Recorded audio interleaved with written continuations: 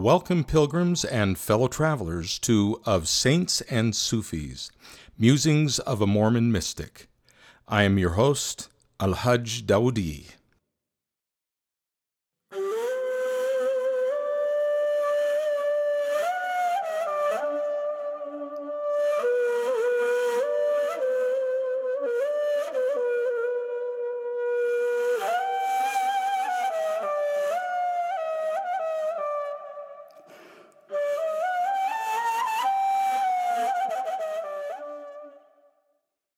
Welcome to the inaugural session of our podcast of Saints and Sufis.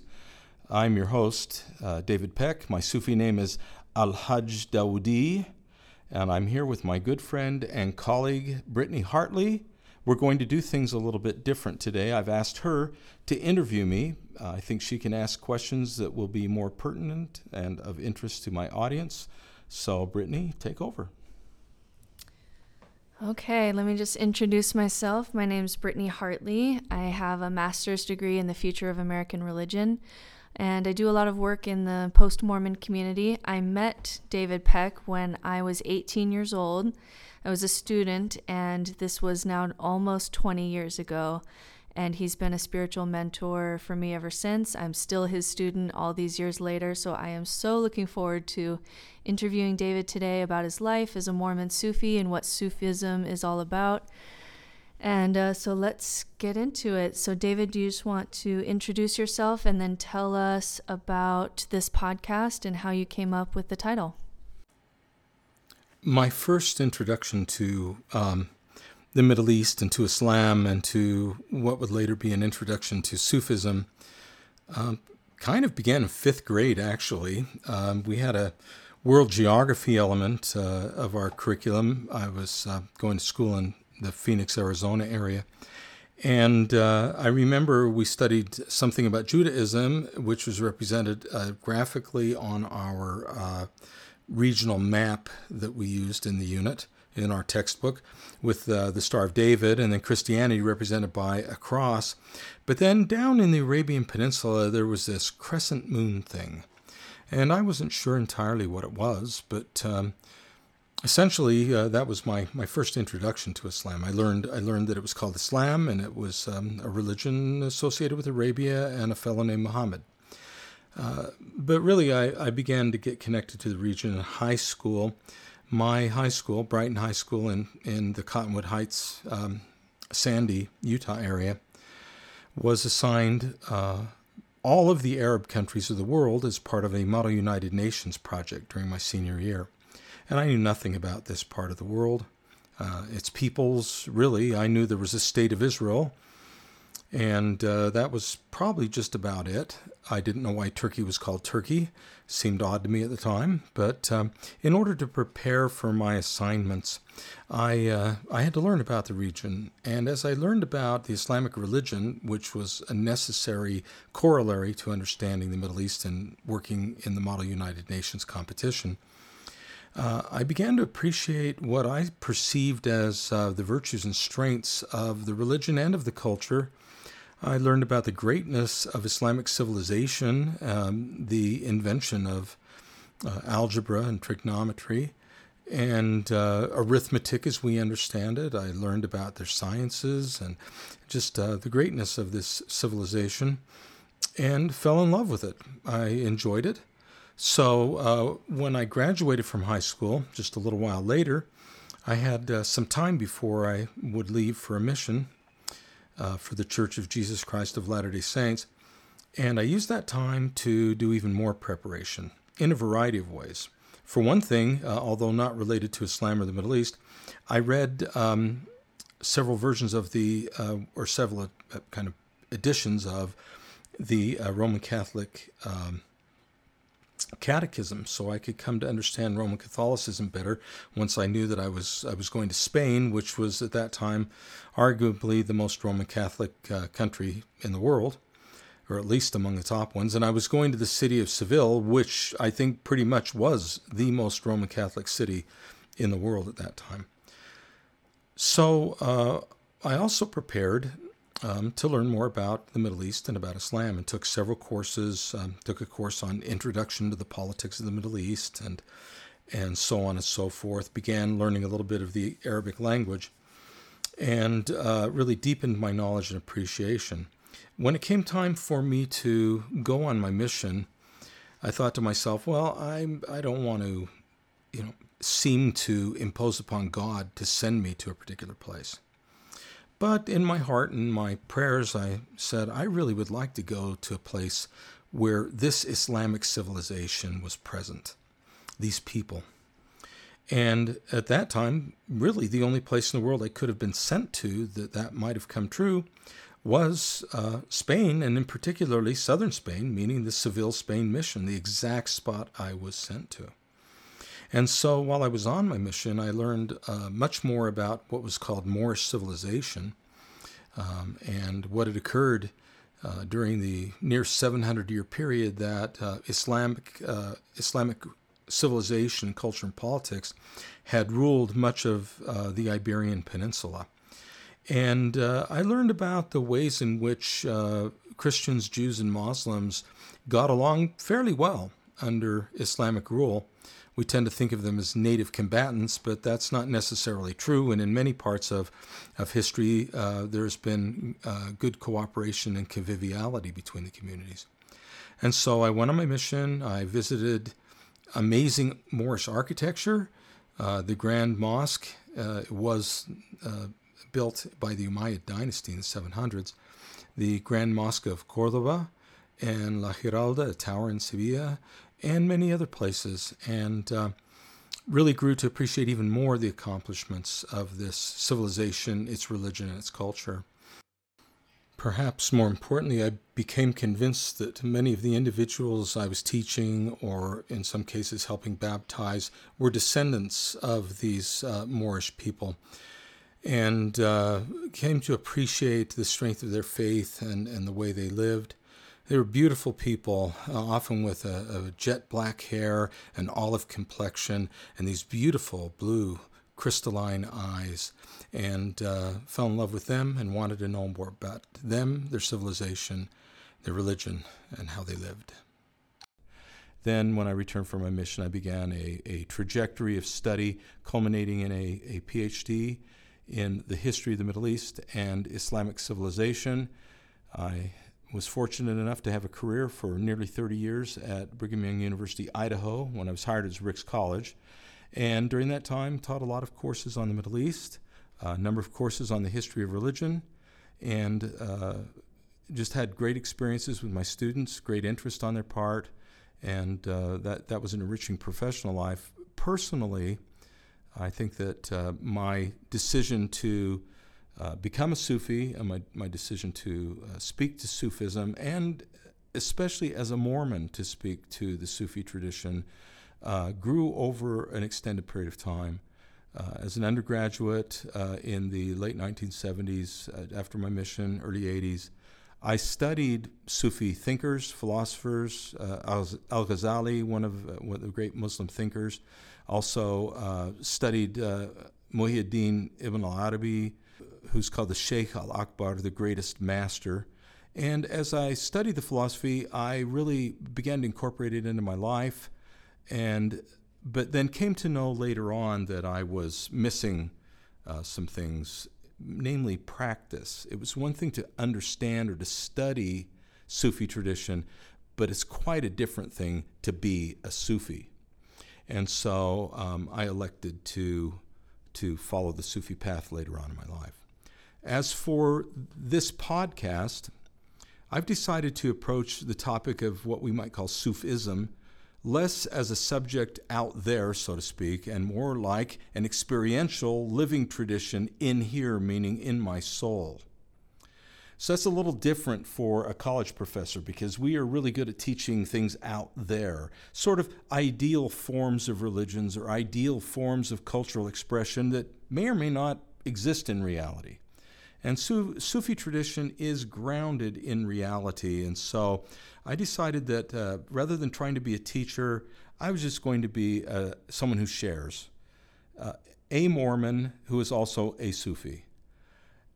no isms used as such, like Mormonism or Sufism. These tend to describe the podcast in those sort of idealist terms. Instead, I'm going to try to aim at its core in practice as myself being a Mormon and a mystic. The purpose of following the spiritual path of Sufism is, above all, to awaken one's soul to its own condition, a term in Arabic called sha'ir. Sha'ir refers to an awareness, a conscious awareness of my spiritual condition. Within Mormon tradition, this is how I've tended to think of it. I tend to think of it as maybe what we would call the natural man, or the ways in which we think of us as fallen. Instead, the idea of sha'ir is we're asleep. It's much more like Nephi's discussion of someone who is asleep and dreams that they're eating or drinking, but then they awaken and find they're not. It's that awakening to find that you have been in sleep but not conscious of your condition. So a lot of what I'm going to talk about is this idea of awakening the soul, and then after that assuming personal responsibility for my soul's return journey back to its origins. So it's a path of sustained implementation of truth, but truth that I must learn through my own experience. I think it's very important that within my tradition, we're taught that it is by our own experience. So in my case, it's by my own experience that I learn to judge good from evil. This makes my project sort of inherently subjective. This podcast will have a high element of autobiography. And it is a story of my conscious engagement with my soul as Mormon and Sufi. So, because whatever wisdom I may have gained in pursuit of my spiritual path is idiosyncratic, it applies to me most directly, my weaknesses, my virtues, my trials, my triumphs.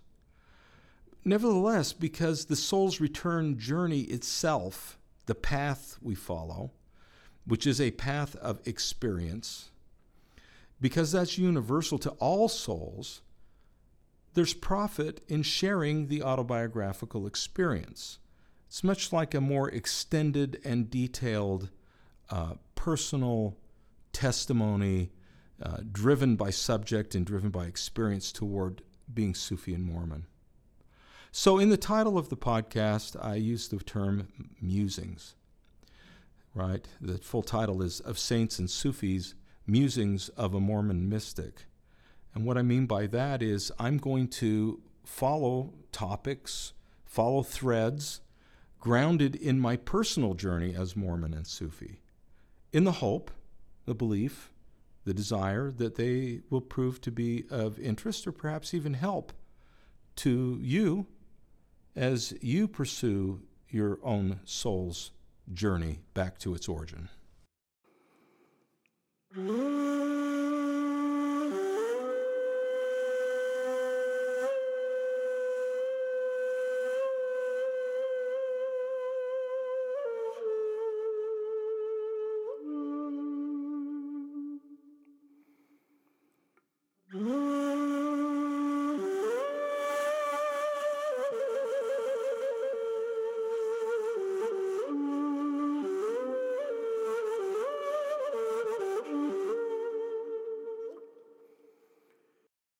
That was really beautiful. When you were speaking, it took me back to when, I'm 18 years old. I'm showing up at college the first time, and we have classes together, and none of the classes that I took from you were Sufism. I never signed up for that class. I wouldn't even probably at that age have known what that word meant. But everything that we did together, so we did world religions, we did a lot of history classes. We did a class on Dante's Divine Comedy. None of these were specifically Sufi texts, but you were always approaching it with this idea of how does this awaken your soul? And it was really transformative for me at that young age, and why we continued our relationship. And so I just really, when you were speaking, it just reminded me of of the way you taught in your career, and that no matter what the text was, we can approach it with our souls. And that when you do that, it can have a really profound impact on your life. So you talked recently, or you talked just a second ago about becoming a Sufi. So can you flesh that out and just kind of tell us, what does that mean to become a Sufi? What does that process look like? Yes, I think I've always had mystical tendencies, and Sufism is considered a mystical path. And we'll talk a little bit more about mysticism and what that means. But all along in my life, I've had these tendencies, and I was unaware of them. It was just the way in which I wanted to interact with other people. It was the way I wanted to be spiritual. It was the way that I wanted to be friends with both people who were Mormon and people who were not. And so I think a lot of us have these leanings within ourselves, and when we're exposed to a mystical path or to Sufism, then they can awaken in us. For example, I sought spiritual experiences from a very young age, and I had several. And in my own personal case, many of my spiritual experiences came from my dreams. And so I kind of discovered this venue in which I could explore my personal spirituality. So then I began to apply that not only to my religious life, but in my academic life as well. And finally, after studying Sufi writers, among others, for a good deal of time, Christian mystics as well, Julian of Norwich, for example, and some very powerful, St. John of the Cross, Teresa of Avila. As I worked my way through these people, Meister Eckhart and many others, Thomas Merton, as I worked my way through them, I began to realize how to understand Sufism more fully as a spiritual path, and woke up one day and said, you can't study mysticism, you have to become a mystic. And in my case, I need to become Sufi. So let's step back for just a second and answer that question of becoming a Sufi. I had the opportunity in 2010 and 2011 to teach as a lecturer at the University of Delhi in India as a Fulbright Nehru visiting lecturer. And when I took that opportunity and spent quite a deal of time in India, I decided that I wanted to learn more about South Asian Islamic practice broadly, but Sufism in particular. And there are numerous Sufi orders in South Asia. The one I was most attracted to is called the Chishtiya order. And so I asked people, faculty from other universities, Jamiat Millia Islamia and University of Delhi, Lady Shri Ram College, who I should talk to. And many people said, you need to talk to a man named Salman Chishti. And his name Chishti, of course, is part of that Chishtiya lineage of Sufism, that stream of Sufism practiced in South Asia. And so I met him, interacted with him at numerous levels over the following years, and in 2014 was invited to the Congress of the Universal Sufi Council in Istanbul. There were 21 Sufi masters from all over the Islamic world, and only 3 of us that weren't Sufi masters. There was a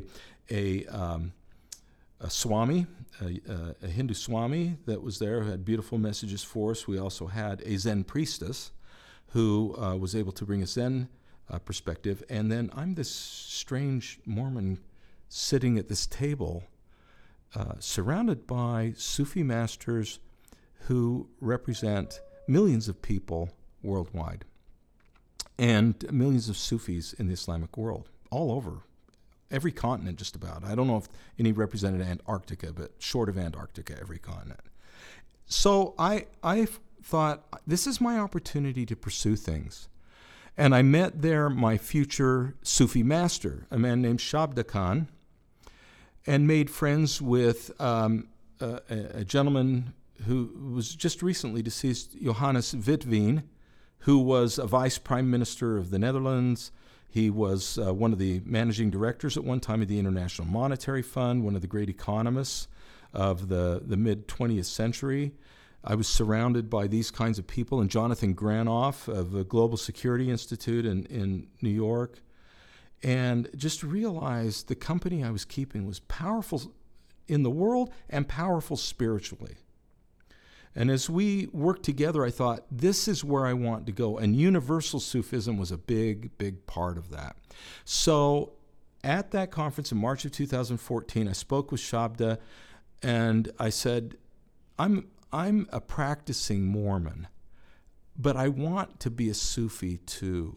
Do I have to give up my Mormonism to be a Sufi in your lineage? He says, no, we want you to follow your religious leanings. We want to be a blessing to your religious life. We don't want to detract from that. And I said, would you be my master? And he said, I know you were going to ask that, and I'm glad you asked it, and the answer is yes.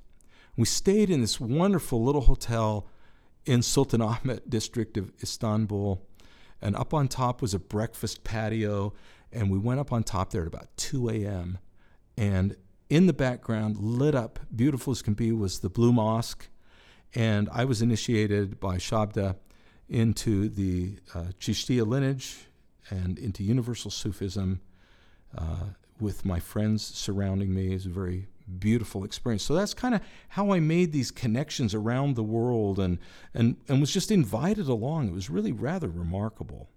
And I think it was a path that led me because I had a desire in my heart. I think that's the key. We have a desire in our soul, and we follow that path. So that's kind of how I became a Sufi.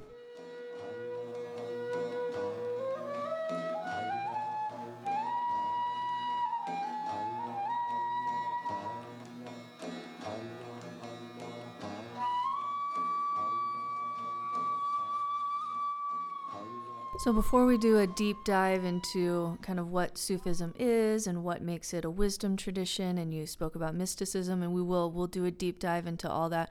Right now that you're retired from BYU Idaho, you act as a Sufi guide, a Sufi master, a murshid. And so can you speak just for a moment before we kind of do our deep dive into Sufism, what that means to now be a Sufi master and what that work entails? Being a Sufi master is an undertaking of a deep spiritual dimension that I am growing into. I never sought it. In fact, I think if you seek it, that's one of the reasons why it should never happen, because it needs to be done from soul space and heart space. And done lovingly and kindly. So how I became a master. While I was teaching at BYU Idaho, over the last couple of decades, I began to notice that my students were increasingly anxious.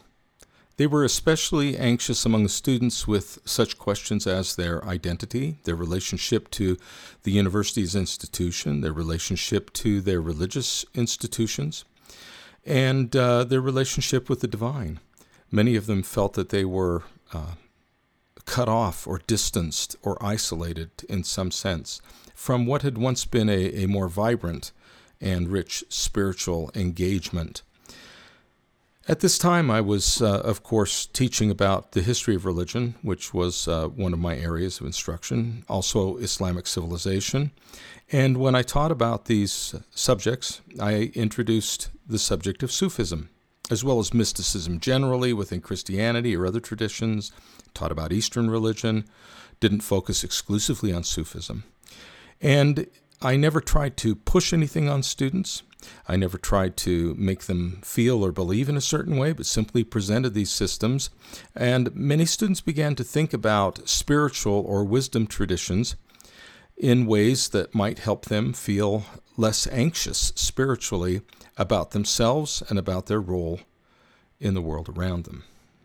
And I had a couple of students as I was retiring to where I didn't feel I had an institutional obligation not to interfere with their religious life, in any way. I had a couple of students come to me and say, I need to know more about Sufism. One of the young students was troubled by sexual identity, and she was struggling with that, trying to understand herself, trying to understand if that meant she would have to leave the church that she desperately loved. Really deep, heartfelt connection to the Church of Jesus Christ of Latter-day Saints, and wanted to preserve that. Was also anxious that if somebody learned she had same-sex attraction, that she might be dismissed from the college, and that would end her academic career. A lot of these anxieties. And I had male students with different issues as well. And they knew I was retiring, and she said, I want you to be my Sufi teacher. And I said, well, I'm not initiated as a teacher. I'm just a Sufi. And she said, well, how do you do that? Can't you help me? I just feel like there's a connection here. I feel like I'm distant from God, that I pray, but there's no one there listening to me, or that because I have same-sex attraction, I'm unworthy somehow of love, divine love, and a lot of tears and a lot of really anxiety. And so I contacted Shabda, and I said, Shabda, here's the situation. I have this student. He says, you have a real connection with that student already. And I said, I feel I do. And he said, let me take that up with the council in our order and see what we're going to do. And he called me a few weeks later, and he said, David, would you be willing to be initiated at a certain degree of initiation and become a Sufi teacher? And I said, are you confident I can do that? And he says, oh, yeah, no, I have no question about that. And I thought, well, I probably do, but if you don't, I'm willing to do it.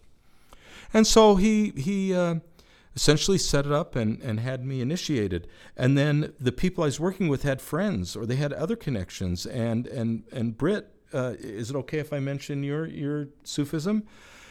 Britt, we've kept kind of contact off and on over the years. And I was aware of her work and what she was doing educationally and in writing. And, you contacted me by email, and we arranged to meet for lunch at a restaurant, and your father came and your children, I got to meet them and things. And but while we're there, I just kind of brought Sufism up and described it and laid it out there, and then you reached back out and indicated an interest, and we began a journey together that then drew me into a number of people in western Idaho who themselves are very interested. And so the group of people that I teach has grown.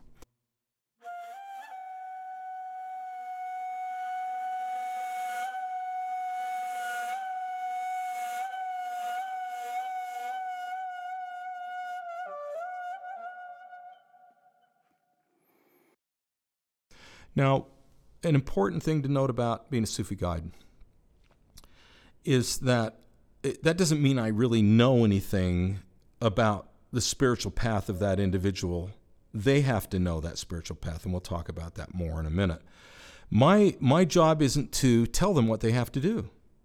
My job is not to give them some, these are the things that you must do, etc. My job is to help them awaken their soul, to help them begin with sha'ir, a consciousness of their own condition, and to help them make some decisions about how they might learn to awaken their soul and listen to their soul and follow their soul and find spiritual progress in that. And so my particular Sufi order gives the name or title Murshid to the guide. And Murshid is derived from the Arabic root Rashada. It refers to one who has traveled the path, one who has wisdom, one who has knowledge, one who has experience, such that they are recognized by the order as qualified to lead and teach others down the Sufi path. We give the Arabic title or name or designation Murid to the disciple or the student, and Murid means one who seeks. And so the seeker is combined with the one who has the knowledge and wisdom to help them along the path. The relationship between the murshid and the murid is often a very close one, because the murshid is trying to give very individualized and specific assistance to the murid. And that means that they often come close to each other and confide in each other in appropriate ways. and connect in deep spiritual meaning at a level of trust that is really difficult to find when the source of guidance or the source of authority is broad or general, is communicated to large groups of people without adequate consideration to the needs of the individual soul. Consequently, the role of the guide is integral in assisting the murid to traverse the spiritual path, a process called suluk in Arabic, the traversing of the spiritual path.